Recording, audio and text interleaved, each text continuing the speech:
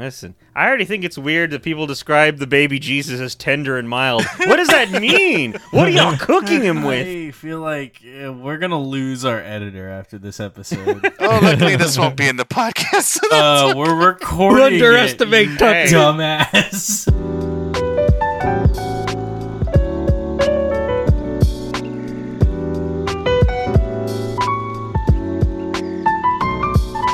Hello, everybody, and welcome to another episode of So Did You Like It? Film podcast that you can lose with the thousands of other film podcasts. But we're not going to be critics. We're not going to throw numbers at the end of the conversation. We're just going to ask the question, so did you like it? I am Sir Square, and joined as always with my co-host. And I'm a gun. But we also have a special guest. Who are you? Explain yourself. I'm Superman. I do not like this energy we've started Yes? out with. Like, I'm sorry. I understand what y'all were going for, but I do not like how this started. But what's your name, Superman? That's a secret identity. What the hell, dude? All right, we're joined by Bub. No! Man, it is. Next most recurring fucking. I tried. Square, and this was supposed to be my way of getting them to actually introduce themselves. Yeah. I didn't know. I'm Digibubs86, everybody. How y'all doing today? I'm back! They let me back in the door after the TMNT and podcast. I'm regretting every decision tonight. Like, this is... Guys, we just had to say our names. What happened to us? You know? Like, what happened to us? Hey, I've got my shtick. I didn't know he was going to steal it. You guys have a date night segment for your streams. What did you expect to happen? Admittedly, this one was the most morbid, I think, of the ones I've Yeah, done. no, They've been pretty bad that sometimes. was pretty shocking. You got me, my guy. You got me. Anyway, this week we checked out, to start off, the amazing return of Summer of Animation, The Iron Giant from 1999, directed by Brad Bird. This is a classic film about a boy and his giant metal man robot. Yeah, and nothing bad happens. They just go frolicking, do a little bit of, playing with cars and, getting shenanigans, and everything's fine. And we learn no major moral lessons. Except that if you're a giant robot, cars are delicious. Solid lesson. Never mind. That is is one single lesson in this film. That lesson is so universal and so relatable. Okay, no, seriously. This movie, let's be honest, we all grew... Oh, no, Bubs, you didn't grow up with this movie. So I have a funny little story about this movie. I'm already not laughing. Okay, thanks. I would always see just the beginning part of this movie, or either just the ending of this movie. So I would never see the full movie. So unfortunately, I couldn't, enjoy watching this when I was younger.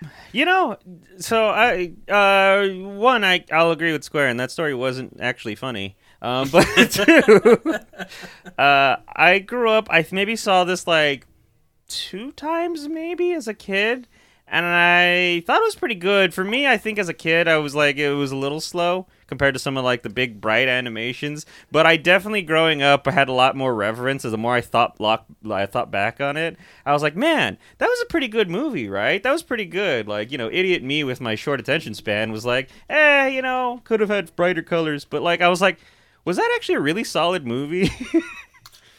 I watched this movie on repeat.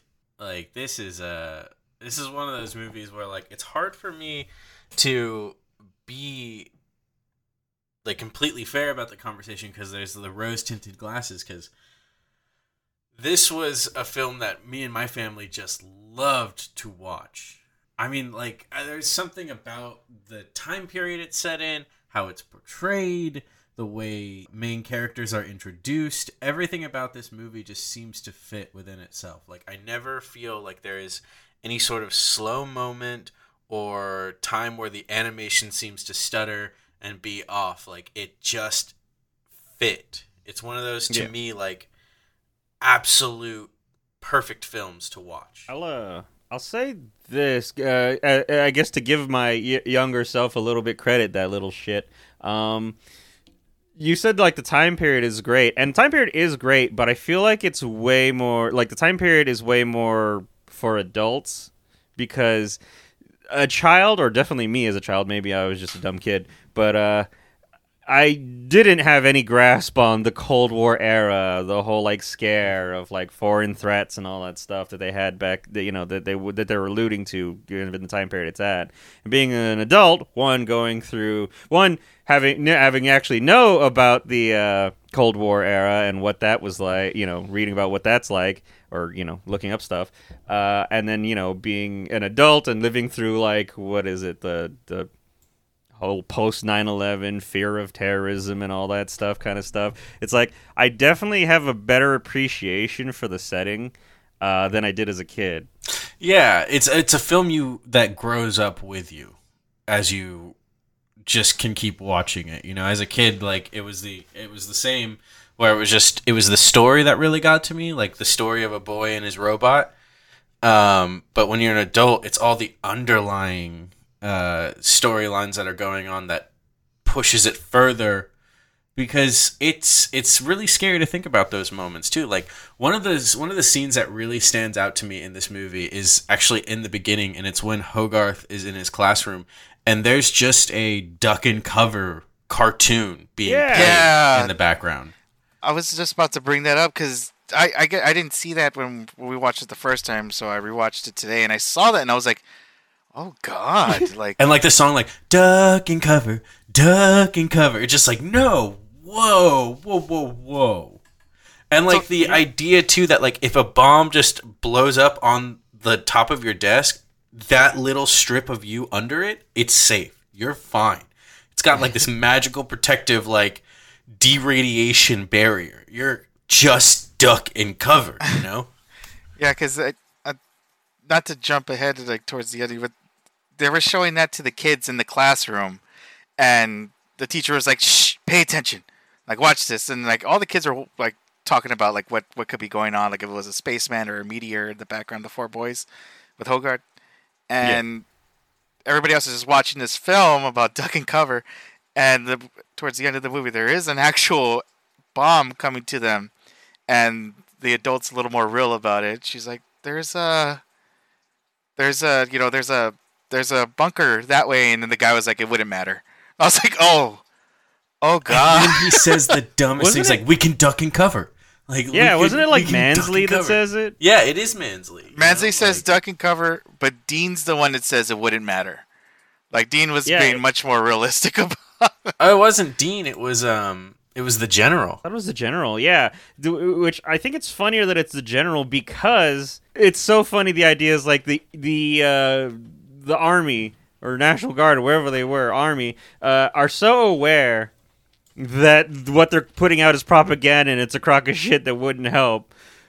And the general public is just, they're none the wiser. They're just like, oh, yeah, okay. Well, if the government says this is what we knew to stay alive during a nuclear attack or something like that, it'll be fine. But meanwhile, the general's like, you idiot, that's not going to do anything.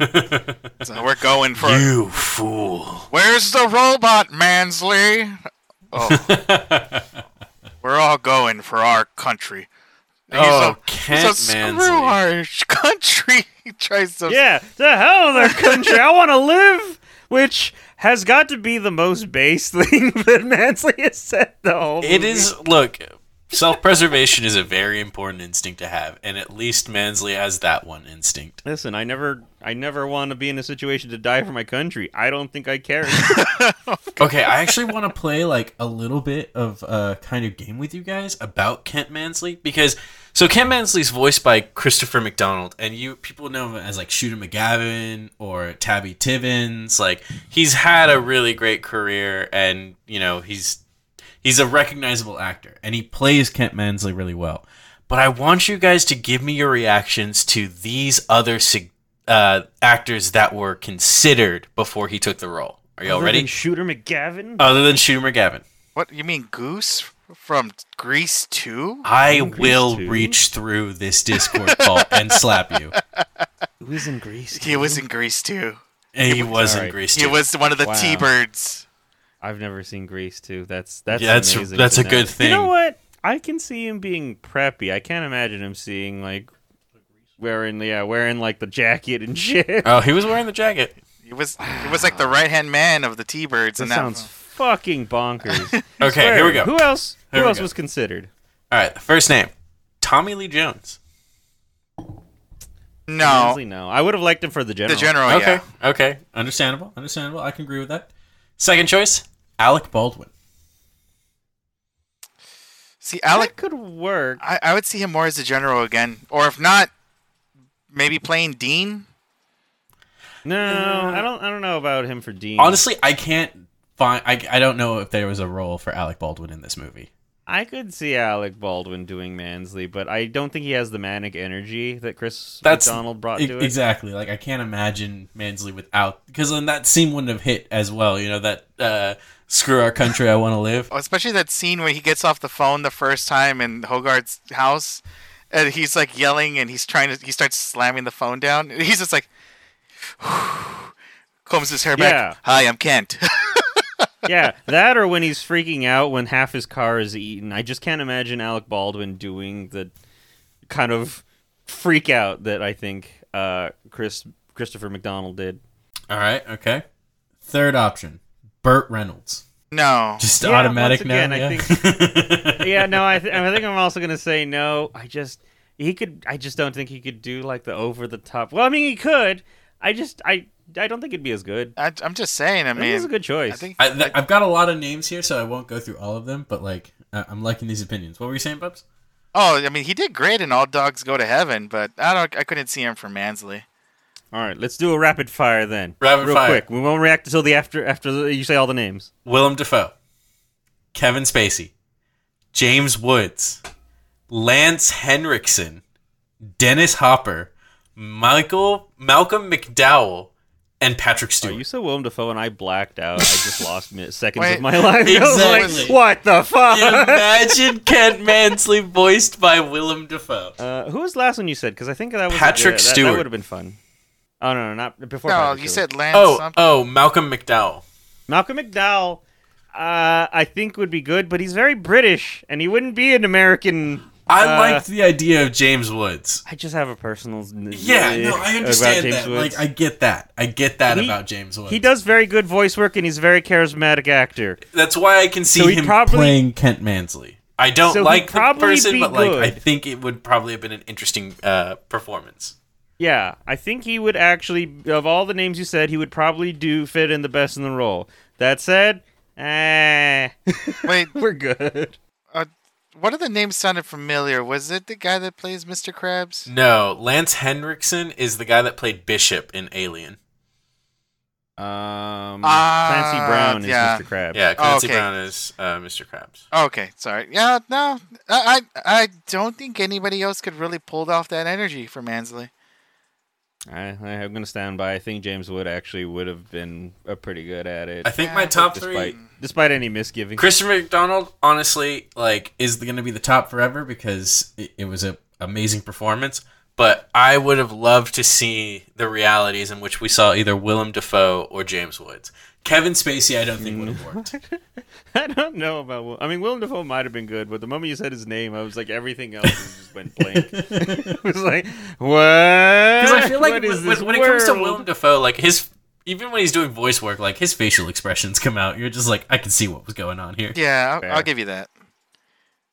Just yeah, I guess I could, because he has like, especially when I think of Willem Dafoe and I think of him being kind of like crazy, like how Mansley was. I'm thinking of him in Boondock Saints when he's doing the whole opera dance part and he's imagining all the gunfighting happening and everything, and just maybe, I guess that'd be okay. Yeah. Sure, I suppose. Anyways, Sorry. we should talk about who's actually in the movie and what actually happened in the movie.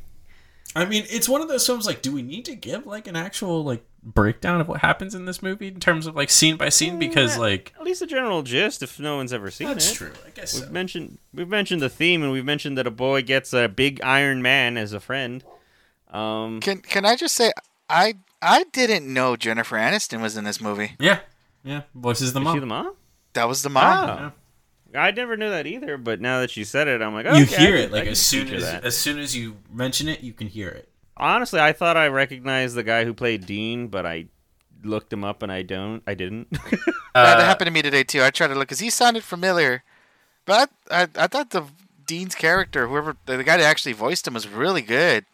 Like, he was just like smooth. He was like smooth about everything, you know. Yeah, he was a good pretentious artist who also, he's a pretty chill guy. So when we were watching this, I think Square and someone said like, "Hey, how come no one talks about this mom being like the MVP like mom?" Because like, yeah, her son's well behaved. Or I mean, relatively well behaved. Mm-hmm. I mean, he means to do good. Yeah. He's smart. He's smarter than his class that he got to skip a few. She works like wicked fucking hours just to be able to financially support the family because the dad's not in the picture. He died in the Korean War. Did they say why the dad's not in the picture? Oh, so he did die in the Korean War. Yeah, you're Oh, supposed to make that inference because like you can see pictures of him in the house. Yeah, and it seemed like he was definitely an Air Forceman. And with the timing of when the movie happened and when Hogarth was born, it means he redeployed for the Korean War and probably died there. I'm not sure if it was the same helmet, but that one scene where Hogarth is looking at Mansley and they're just kind of staring each other down.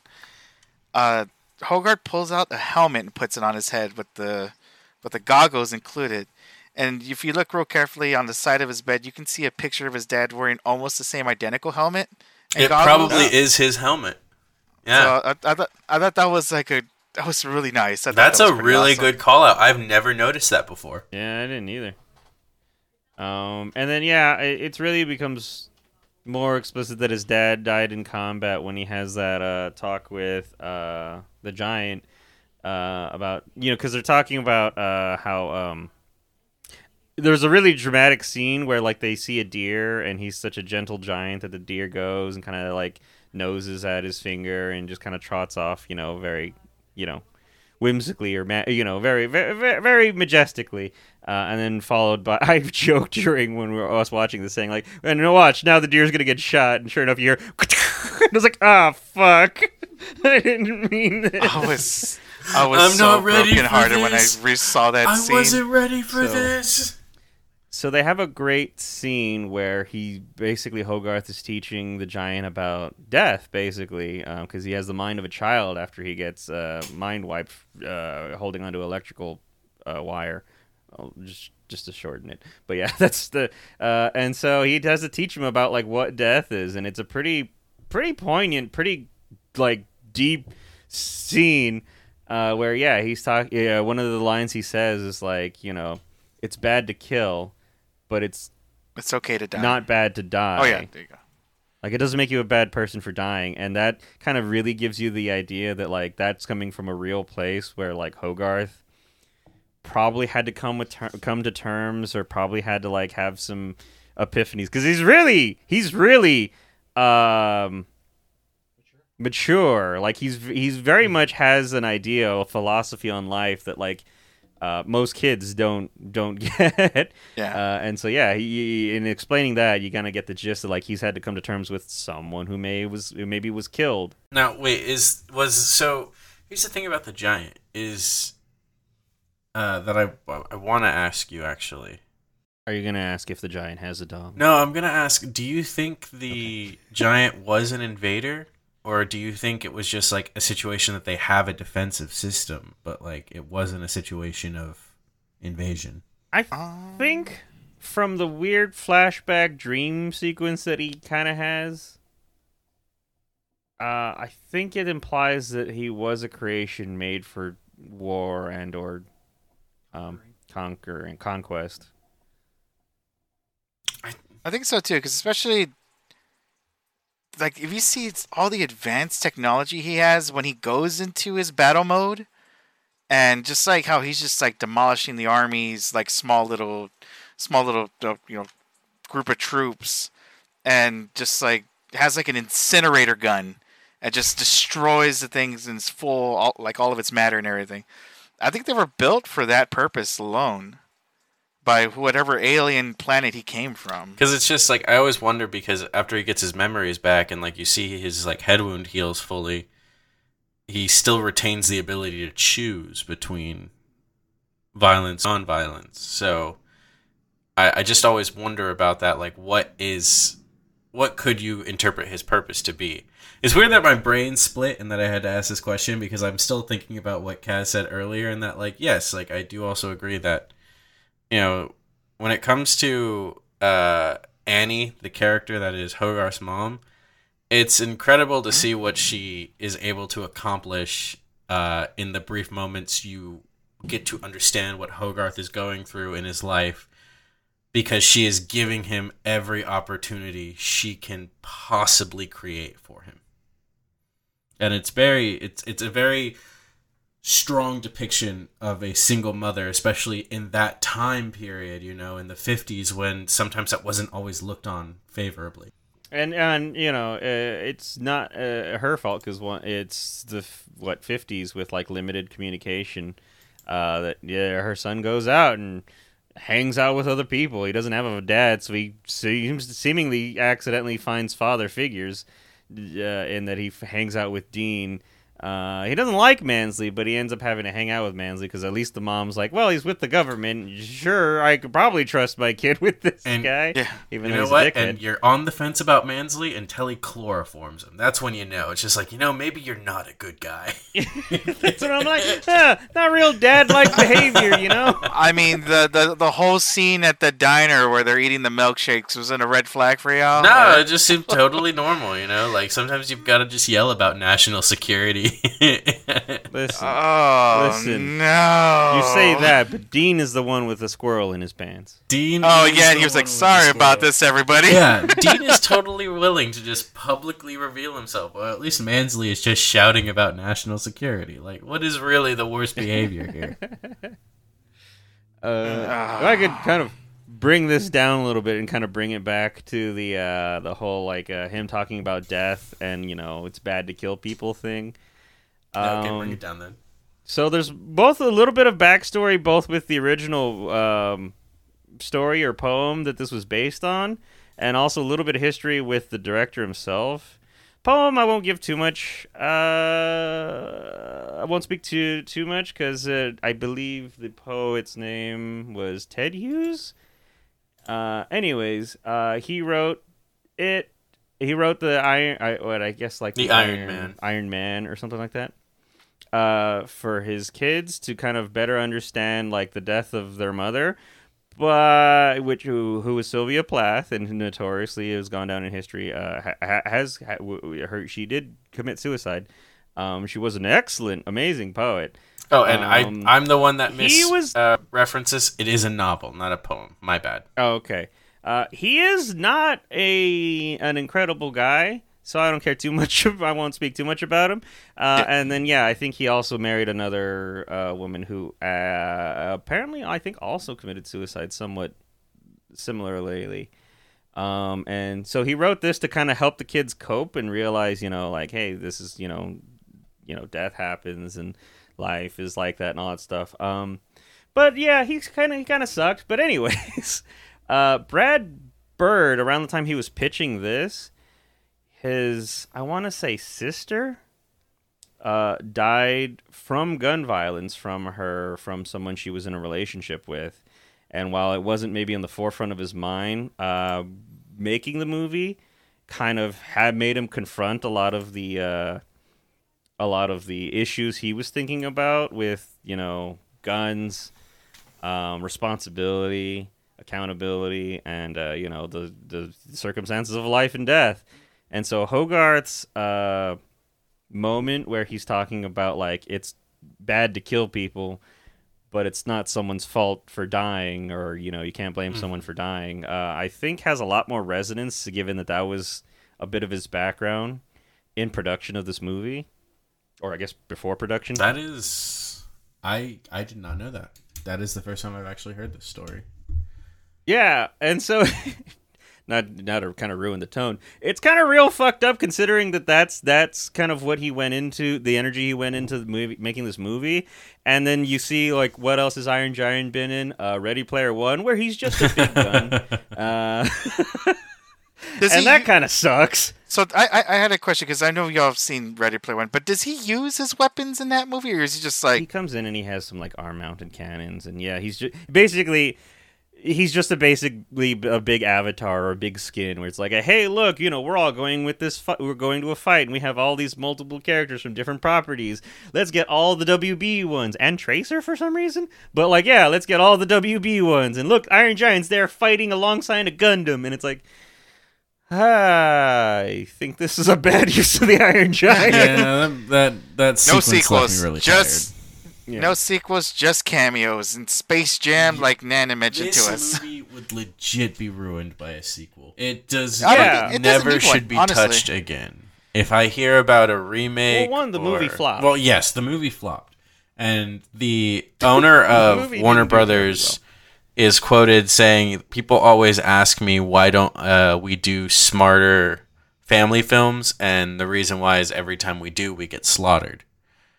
which is it's really sad when that is true, because like a film like this is incredible. Like it's An amazing film for both the child and the parent that's taking them to see the film.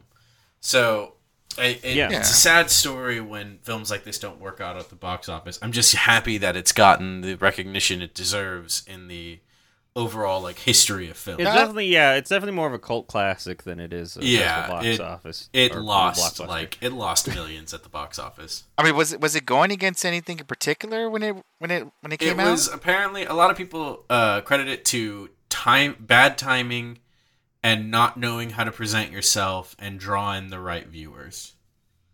Like apparently the media run wasn't done properly, and it might have been up against some stuff at the same time. I think even Brad Bird has gone on record saying like that he takes a little bit of responsibility for the poor reception or poor marketing. Which, like, it makes sense. It happens, Yeah, I think that I mean it does happen, but it just like you said, it's good when the film, even if it takes a couple of years down the road or it goes to DVD and then people start actually noticing how good the movie is. At least it's being recognized now for being a really good film. At least to me, I thought it was an amazing film.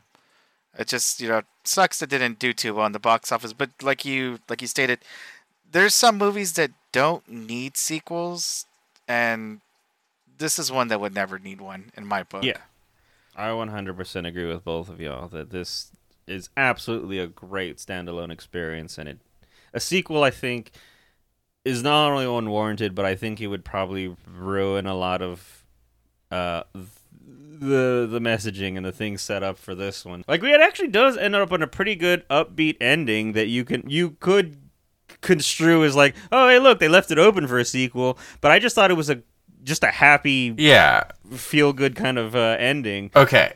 I'm doing a little bit of research right now, and to answer y'all's question, the reason this film didn't work is because Warner Brothers had already failed with an animated movie called Quest for Camelot, which I grew up on that movie, so like I can have nostalgia for it, but I can tell you it's a bad movie. It's just a bad movie. I've never seen it.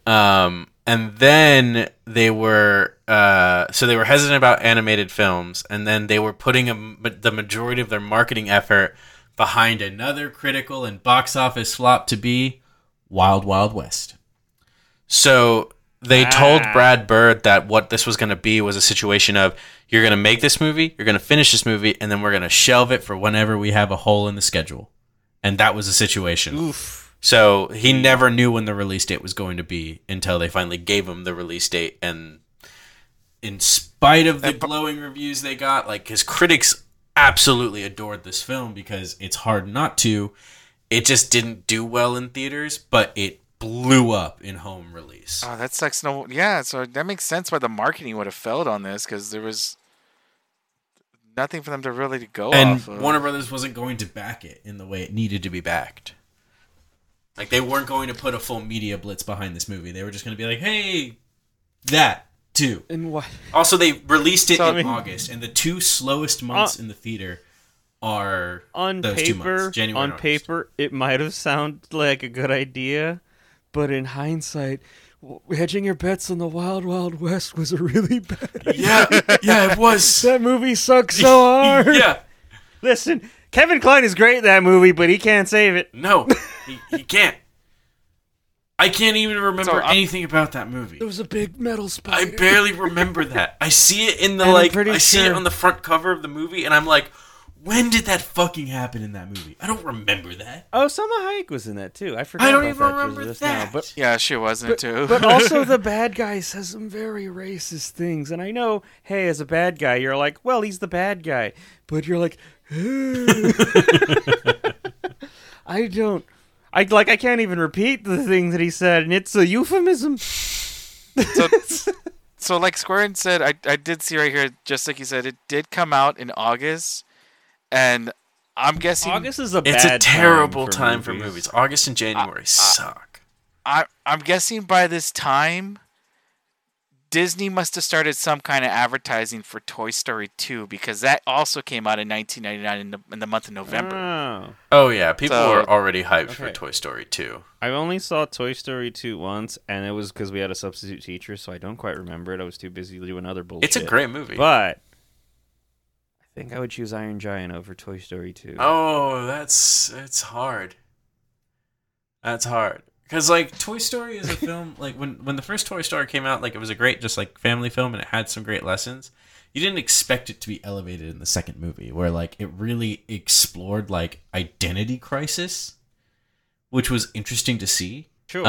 But yeah, with this movie, it has such a great message too, and I love like. Okay, do you remember the sequence when Dean and Hogarth hang out for the first time, and Hogarth goes on a rant while drinking coffee? That scene. Oh, I mean, I think the first scene they hung out was when he had Squirrel in his No, pants. when they hung out like outside of that first meeting, you know.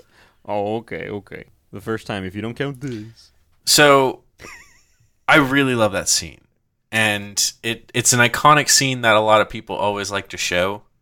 But what I learned recently was, so in animated films, the director oversees what's going on in the animation department, and then there's key animators that animate important sequences, but the in-between shots that happen in between those sequences go to what are called in-betweeners.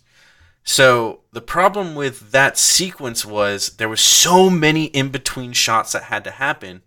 It is the one Full scene animated by Brad Bird. and there is so much.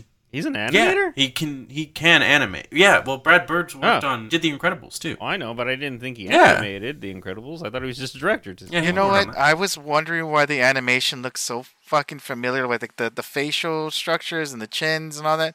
Now I fucking see it. And It was incredible. that sequence is one of the smoothest in the movies because it's just one person pouring everything into it. And when it comes to Toy Story 2, Interesting. it's a really great movie with a great story, but you can feel the more like it feels bigger. You can tell there was like a huge team behind this when Iron Giant, you can tell it was a very Sure. more personal experience. even the story, like the story you just told, and like, yeah,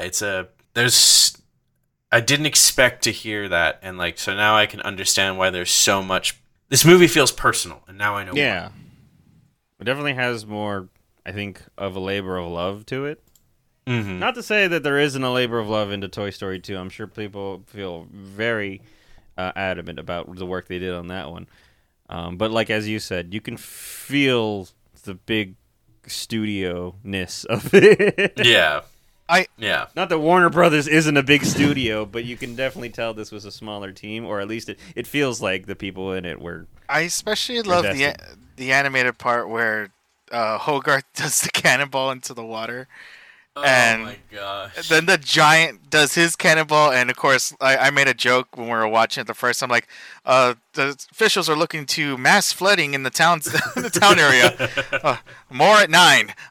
But the whole scene where you see all the fish just swimming through the forest, and then Dean comes out holding on to his chair still, being cool as all hell, and he's just like spinning and then spinning, and then he lands. And some truck that I'm guessing missed the whole splash and everything. He's like, you know, you're in the middle of the road, right? Yeah. Yeah, I am. Yeah, Dean's pretty chill as fuck. But I like, love that. I Like, just- hey, yeah, you know you're in the middle of the road. Yeah, All right, suit yourself. I started cracking up so hard when I was rewatching it today. When he was just floating, and the Hogarth's inside of a tree, and I'm just like, all right, this is pretty hilarious. Well, you were doing your whole the news broadcast about the flood, the big flood from him doing the cannonball, and I was just joking. We're like, yeah, where the lake used to be, reports say that there's only just 2 giant ash cheeks in the middle of where the lake was. Meanwhile, the Iron Giant just back at home going, Yeah, the Iron Giant, famous for having that thick cake. Yep. Big old metal cake. Listen, he's got that thigh gap. You think he could clap it? No, that thigh gap too massive. Nothing's clapping. It's all clanks. What are the other parts You make a fair point. One of the other parts that reminded me when I was a kid is just like being called just random names, like how Mansley, he was like, "Hey, sport. Hey, champ. What's up, slugger? Hey, cowboy. Hey." And I'm just like, oh god, this is reminding me of my childhood. Like, yeah, because like someone desperately trying to connect with a kid because they want to sleep with their mom. Okay, one, I don't think Mansley's trying to sleep with his mom. I mean, maybe I'm being naive. You're being way naive right now. You know he's there for his job, but if it could sweeten the deal, he's all for it. Hey, listen. I'm listening. Come on, tell me. Look at that mom, though. Yeah, that's what I'm talking about. Who amongst us? I thought it was who amongst us who doesn't have a significant other? I mean, I'd definitely marry her. Let's go. There you go, Bubs. You're so wholesome. I love how you were thinking about what you wanted to say for a second and went for the wholesome. We know. No, this guy is all really about that shit. Like I got whole stories, but it's not for the podcast. This guy wants to hold hands, and he wants to look into your eyes, and he wants commitment right away. But that's the most important part. I also like the scene that made me crack up. Another one was when the military shows up and they're going to the junkyard, and Dean's just standing there, just like drinking his coffee, and they're all, "Where's the metal man?" He's like, the metal man. He's like, "Yeah, come this way." And he's just making this big old, long explanation that doesn't need to doesn't need to happen, but he's just like kind of just like making enough time for the giant to get ready, and they get into they get inside of the actual building, and he just has like a couple of stop signs on him. And a couple of like lights and wires strewn about.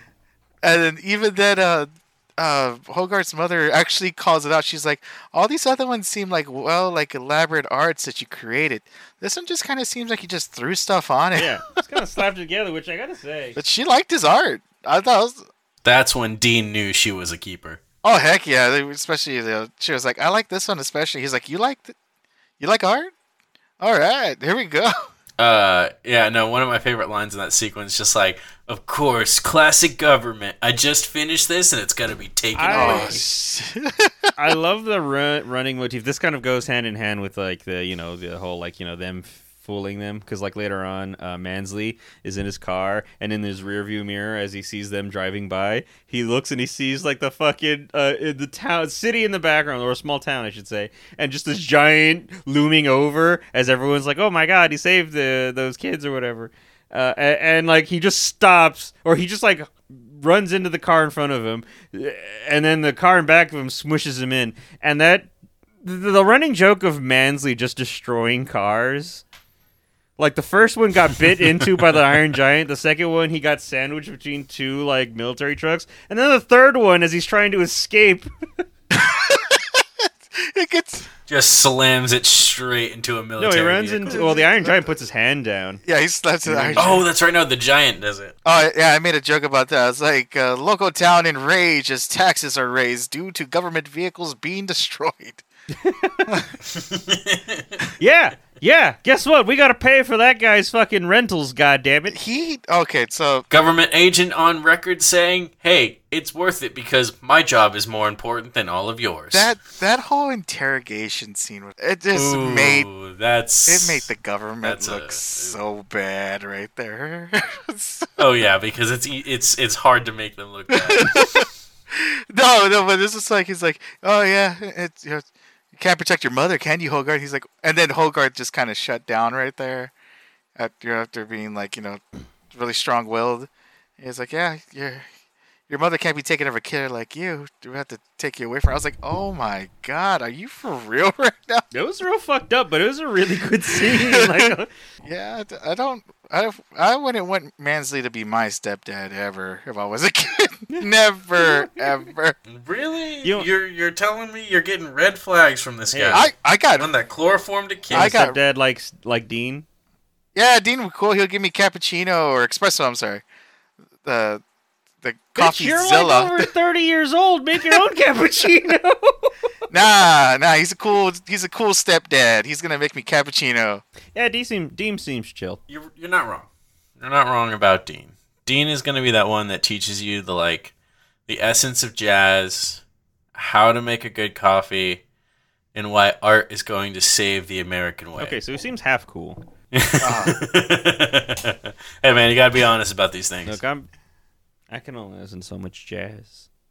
No, I'm not gonna lie. Like Dean kind of sells out at the end because He makes such a conventional statue for the Iron Giant, where it's just but I think he mainly made that for Hogarth. Look though. at that amazing abstract art you got going over there, and then you make this thing all right. I don't know if I'm with Bubs on this one. Listen, sometimes you want to go abstract. You want to do cool. You want to do things that are weird and not everyone gets. Sometimes it's like, hey, look, if this is just out of respects for something that you think is you really care about, or you're like, hey, look, I have big reverence for this thing, then you probably go a little bit more accurate. Yeah, it's coward. Because he even had Hogarth was even in the statue with being the kid on the hand. So I was like, that was, Yeah. if he did not if he did not show the mom that he was a good candidate to be a good stepdad for Hogarth as well as be probably a good husband, that statue should sell it immediately. Because he did that. At least in my personal opinion, I feel like he did that for Hogarth. Sometimes you draw weirdo abstract eyeballs, and other times you want to do the most realistic Paddington you can ever do. It just depends how much you care about the subject. Oh, yeah. Sometimes people really care about Paddington. I won't, begrudge them. Sometimes people really like abstract cubism, or sometimes I just want to draw anime waifus. What day am I on, I just want some marmalade. That's all I want on my toast. Don't right now, okay? I just rewatched Paddington 2 recently, and I don't need to cry right now. Stop it, okay? Stop it. You're right. This is about the Iron Giant. Yeah. Exactly, okay? Jeez, I gotta cry about other things right now. And so, that giant, if he wanted to, is indestructible. He could destroy all of us. Just the one giant, I think, is good enough.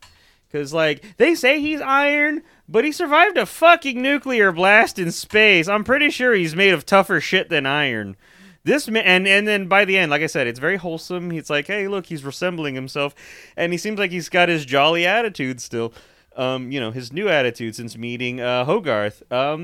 If he wanted to, though, he could fuck us up.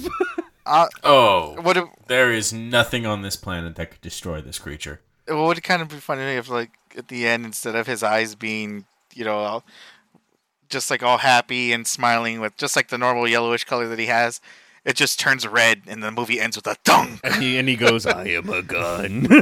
That'd be real fucked up, dude. I am. Just turns into the thing ending the blob ending the end? Question mark. Oh no. So what do we think about Vin Diesel's performance here? Look, Vin Diesel works one specific way because his two most iconic films characters are the Iron Giant and Groot. So when Vin Diesel is only saying about 7 words in a film, that's the perfect amount of Vin Diesel, baby. I thought his moments were when Hogarth came out and he had the little fake gun. and he was shooting at the giant, and then like Dean kind of snapped the giant out of it. He's like, get away, look what you did. That could have been Hogarth. And Vin Diesel was just like, I'm sorry, just like that broke my heart. I thought he did really well right there. Yeah, so I'm going to word it a bit more charitably than squaring. I'm going to say, actually, that I think Vin Diesel does really, really well when given so little. Yeah. Not to say that his other roles, like I never saw the Chronicles of Riddick, but I saw like Pitch Black, which I thought was fine in Pitch Black, but it is very, very early Vin Diesel, and I've only seen one of the Fast and Furious movies, and honestly, I did not care for it. It was the first Pitch Black is a situation where, like, you see the first one and you're like, okay, that was a pretty solid attempt at an original sci-fi film. But you see the Chronicles of Riddick and you just go, what happened? I think that was after. Wasn't that after Fast and the Furious when Chronicles of Riddick came out? No. Yeah, Chronicles of Riddick came out until like 2005. Oh. When was the The first? first Fast and the Furious, I think, was like 2001 or 2003. Okay, so that might have been. But Pitch Black was way before. Yeah, because I know he did Fast and the Furious, and then it would have been Triple X, I think, right after that. Oh, yeah, 2001 I was forgot about Fast Triple and the X. Furious. So I think by that time, those two movies, he was already in his own head, and when he did Chronicles of Riddick, it was like, I don't actually think he's bad. You know, the funny thing is, just like anytime you see like interviews, or if you see yeah, like 2002. if you see him just like hanging out and being chill and not being an actor, he's so bubbly. Actually, he's so like he seems like such a nice guy. I don't know if he is. I don't bother looking into him, but he seems like he's just a nice guy having fun, probably doing coke. But it's alleged. I won't say for sure because I don't want to get sued. But He is. he seems like a guy who's just having fun. And you see that as opposed to like his very serious roles, or like serious characters that he plays. He's that guy that's going to get you into playing D&D no matter what he does, whatever yeah, you that's do. right. I That's think his he main also does goal. play D&D, doesn't he? But like, yeah. So He what? makes like every cast member play D. Honestly, like I was saying, doing so much with given so little, I think he does really, really great. Because like, yeah, the Iron Giant, he has very few lines, but they're very good. Like they're very like they get across because he is a metal man who doesn't quite understand. So you can give him a little the character especially, or I guess the actor more than the character. You give leeway for like being like, well, sort of robotic or sort of like not quite human, a little of that uncanniness to it. And kind of the same with Groot, where you get a lot of emotion out of Groot in just the 3 words that he says. Look, if I'm going to be nicer to Vin Diesel, I'll put it like this. As an actor, I can take or leave Vin Diesel. I've never been particularly blown away by a performance, but there are movies with him in it that I have fun with. Yeah. But when it comes to his voice acting, it is something else. yeah. Like, he does have a talent for voice acting that I would love to see explored more. Yeah, honestly, I would like to see him do more voice acting. Yeah, because that final scene where he says, like when he has that he just remembers Hogarth telling him that he can be what he wants to be, and then he just says that he's Superman, and he closes his eyes and just goes with the bomb. Who's going to that That was because they set it up great too. When him just being like he didn't want to play like the normal games where he was the bad guy. He put on the little like silver or the little pennant thingy that was like from a road sign. And the big old S, and he just says like he wants to be Superman. So it's good setup, and it was very playful then. But then, like, yeah, when he goes to like sacrifice his own life to save everyone else from the nuclear bomb in space, and he's flying into it, saying Superman, I was like, everything's gonna be okay. so like I guess in like from his other roles, like when he, like y'all mentioned Groot, that part when he was like sacrificing himself in the first Guardians of the Galaxy, and how nice he sounds when he says he has so much emotion when he just says, "We are Groot." That reminded me of that. I was like, Jesus. He sells it so well, and then you juxtapose that to when he's like screaming it later, going like, "I am Groot," whatever, and that kind of like screaming. Just the different tones that he can get, which once again, just those 3 words. I think he does pretty well. Oh no, my favorite one was at the end of Guardians 2 when the new Groot is like in his teen phase, and he's just like, "I'm Groot." I'm Groot. He's like, don't talk to me that way. I loved it. It was so good. Yeah. So I will say that the rest of the voice acting for the movie I really loved, but I have to say for the kid that played Hogarth, he does a lot of like yelling in this movie. So I can only imagine the kid that played him at the time, just like his throat just must have been just like destroyed after almost like, especially if they had to do like multiple takes of him Yeah. yelling towards the giant. Because I was like, oh man, this kid's voice is probably destroyed after every session, for sure. Yeah. Yeah, I mean, I as much props as we're giving Vin Diesel for being like this big clunky metal man, and he does a really good job with it. Hogarth really is the heart of it and the heart of the giant. Haha. But yeah, the kid does really really well in all of the things that he has to do, either being manic, worried, hopped up on coffee, playful, all that stuff. Yeah, the kid who plays Hogarth does really really good too.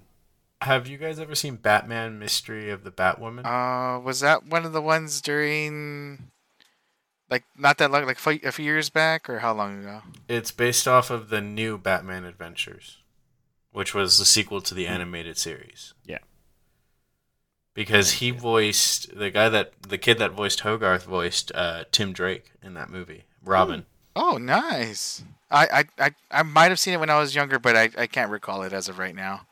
I will probably have to watch that again. He was in an episode of Batman Beyond. Wow. Batman Beyond's pretty good. Love it. Yeah, Yeah. honestly, like, this conversation is just one of those conversations where, like, no film is perfect, but it's hard to find a flaw in this movie.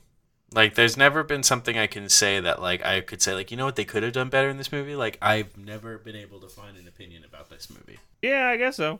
Except, what Yes, kind give of it to me, name is please. Hogarth. Yeah, who names their fucking kid Hogarth Hughes? Even Mansley has a line where he's like, "Man, you must really hate your kid if you name him Hogarth." He's a Because, like, Hogarth. here's the thing. Comic books have just barely been around at that point, you know? Like, yes, Superman was started in the 40s, and so was, like, Batman, but, like, it hadn't been that long. So the whole, like, idea of naming your kid, or, like, with alter egos of, like, Peter Parker, Clark Kent, Barry Allen, Wally West, like, that wasn't as popular yet. So who looked at, like, what happened when you're looking at your kid, he's just born, you're just like, Hogarth. Alright, first off, he's a Viking descendant, alright? So that's why he got that name. Explain your reasoning. Fuck, I didn't think you were going to call me. Oh no, it just sounds Viking. That's all Yeah.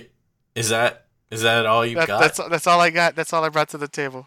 You it's couldn't a- even bring up William Hogarth, the famous painter who lived in the Late 1600s, early 1700s. Okay, now you're just naming people that I don't know. How dare you? or I googled the name Hogarth. Fuck you. So Kaz, I think we lost him. But I'm Oh, he's back. Is he here? I just No. heard him. Damn it, Kaz. Kaz? yeah. So did you like it? I did, yeah. Once again, our little setup was I hadn't seen this except like 2 times as like a kid, and I was like, hey, that a little long or a little like not colorful. But like yeah, as I said, as an adult, I think I grew up like having more reverence. Thinking back on it, be like, yeah, hey, look, wasn't that a really good movie? And then watching it again, finally as an adult, being like, hey, yeah. Turns out I was right. That is a really good movie. That movie slaps. Movie fucking rules. It fucking owns. So yeah, actually, I'm really glad I picked it. 'Cause I have 2 movies for Summer of Animation that are movies that I've seen and would love them to hold up. So I'm at least 50% on that, and then have 2 movies I've never seen, and I hope they're good. So we'll see about those. But until then, hey, Bubs. Yes, So did you like it? I loved it. It was great. I'm happy that I finally actually got to see this movie from beginning to end. And Instead of beginning and end. the beginning and end, yes. Instead of beginning and then end. I felt like if I would have saw this as a kid and actually, saw this just like everybody else did, I feel like I would be able to have that nostalgic feeling like everybody else does. But now that I've seen it, I'm glad that I did. Yeah, you probably would have had an Iron Giant Funko Pop like in your room. I think I might have, but I gave it away before. Oh, I was saying if you'd grown up with it, but all right, shit, this man already had an Iron Giant. Yeah, no. Funko If Pop. you would have grown up with this movie, you wouldn't have given it away. Yeah. Well, the thing is, I gave it away because one of my coworkers really loved the movie, and then they were leaving the company, so I gave it to them as just kind of like a going away. Aren't you a nice guy? Yeah, aren't you so sweet? And then I found it in the trash can outside a few hours later. You're such a liar. You don't know that, Bubs, huh? you gotta ask Square in the question. Square, Yeah. did you like it? I think that's pretty obvious. I'm gonna be real. The people that listen to this podcast, I think they could tell that. I was really Listen, into it's this a movie. formality, but you still gotta do the thing. I know man. it. It's a formality that I came up with too, and Yes, I did like this movie. Animation is cinema. That's why I really love Summer of Animation when we go into films like this, because like I didn't even think about the Iron Giant when thinking about picking movies, and then you picked it, and then Wednesday was just a really fun experience rewatching an incredible film that just is a beautiful story of like self-identity, gun violence, as well as just like the common struggles of just like everyday people, with like Hogarth wanting to fit in, Annie wanting to raise her son, Dean just wanting to do his art. like there's so much going on in this little small town of Rockwell, I think it's called, that happens in this hour and a half that like you could just spend a lot of time Are you for dissecting real? and have a great time. It's What? called Rockwell. Yeah, that's the name of the city. Yeah, it's Rockwell because Rockwell. Yeah. At one point he tells the Iron Giant that he was born there, and then the giant starts running to the city in the middle of the night. Is that supposed to be like some kind of reference saying that this town is like a Norman Rockwell-esque, like picturesque, like Americana town or what? I think you just hit it right on the head, my guy. Oh my god! I'm That's really amazing. glad someone else got the think- Norman Rockwell Rockwell reference. I was just like, hey, there we go. I just Are you thought it was telling me that the town is like Sam Rockwell and it's the MVP of the fucking movie? Dude, Sorry. you know. Listen, if I gotta pick my favorite Rockwell, I gotta pick Sam over Norman. I'm just saying. I didn't mean to cut off your explanation on the movie. I'm sorry. When you said it was Rockwell, I was like, holy shit! Wait, We love you, Sam Rockwell. We love you. Please play video games with us, please. please go on the podcast with us, Sam Rockwell. I will watch any one of your movies. You're great in all of them. So That's right, guys. We are in summer animation. this has been the first episode of it. We're going to keep going into it in the normal format where we look at more family-friendly films first, then going into more like a little bit of adult-oriented films. What you can expect for the next the next good number of weeks, actually. We've got Treasure Planet with a good friend by the name of Tonic Boom. We've got Porco Rosso, which is going to be a lot of fun because I've never seen that one, actually. I haven't either, but I've always wanted to. Me too. Wolfwalkers, Which, honestly, love that movie. We are also doing Ghost in the Gundam Shell? Wing Endless Waltz. That's the other one that I remember watching as a kid and loving because I loved Gundam Wing. I So don't know how well that's gonna hold up as an adult. I'm so curious. I think it was like 1978 when the Lord of the Rings animated movie came out. we're going to be checking out Fuck that. me. Okay. And wait, then Ghost in the Shell will be The last movie for summer animation. Oh wait, one man, of the ones we're watching is Lord of the Rings? Yeah, the animated like Oh. rotoscoped one. Oh, okay. That's the Endless pick I did. Waltz. Endless Waltz is gonna be good. I promise you. And Ghost in the Shell is another one that I had. The other one that I haven't seen as much. I got to watch like a lot of anime as a kid, and I even watched like my brothers let me watch like Akira as a kid, which is real fucked up. But they said no, Ghost in the Shell it's too adult. He can't watch it. And I think because it has boobies. I don't know. Ghost. The films I haven't seen in the lineup that we have this summer is I've never seen Porco Rosso. I've never seen Endless Waltz. Even though I love Gundam, I've never seen Endless Waltz. And I've never seen the Lord of the Rings movie. I've seen Ghost in the Shell, and we'll wait on that. And the movie I'm super excited to show you, Kaz, is Wolf Walkers. That's the one that like I cannot wait to watch that movie with you. Okay. But what do you got going on in your life? Me, well, we're we do these podcasts live for the most part on Friday. Things might be a little fucky towards the end of the summer of animation, but yeah, we do these lives on Friday at twitch.tv/second respawn. That's number 2, the letters ND and the word respawn all together. No spaces, no figures, no nothing. We do those live on Friday, Central Texas time. Other than that, we also are variety streamers, so I've been doing Returnal with Bubs. We got a grapple hook, so that's fun. Nen does Dragon Quest. That's also fun. He does Monster Hunter and Monster Hunter and Monster Hunter. And I've been doing World Ends With You, Neo, on Tuesdays, so that's fun. Once again, you can catch us on twitch.tv/second respawn, the number 2 ND, the word respawn all together. Bubs, Yeah. what's going on in your life?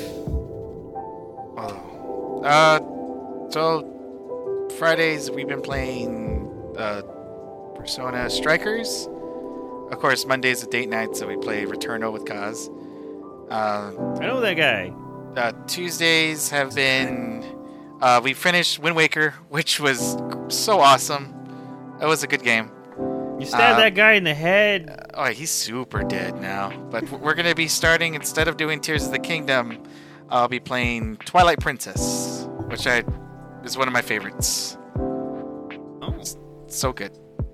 But yeah, variety streamer as well. Play different games on different days. Where can people find you? You can follow me on Twitch at digibubs86.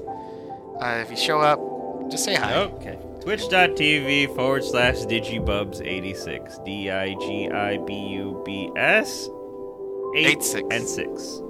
And if you just want to know what's going on, and when you can find me on other people's streams or when the podcast is happening, you can find me on Twitter at Sir Squarin, SQUARIN, all one word. This podcast comes out edited by our good friend Tucker. He puts in a lot of work for us to make this possible because he loves working on creative projects and he's just a good guy. So if you want to check out where you can find him, you can find him on Twitter at TuckerWins or on Twitch when you can stream at twitch.tv/Tucker_wins, or you can listen to his Spotify at Tucker Winstanley. Man. Tucker has done some of the most amazing edits I've ever heard. Yeah, some of the stuff is not only just wild. not only for stuff that we've ever done, from other podcasts and things that I've heard. This man doing "We Will Rock You" in fucking bagpipes. doing Magical. the Lofi cover of Turned Down for What? Oh, that was a classic. That was a classic. So next week, Treasure Planet with Tonic Boom. So look forward to that. Thank you all Never seen it. for having me. I appreciate you Bubs, when I get Bubs, invited to Bubs, this. Bubs. You can stop talking now. It's fine. Always a pleasure, Bubs. Thank you very much for showing up.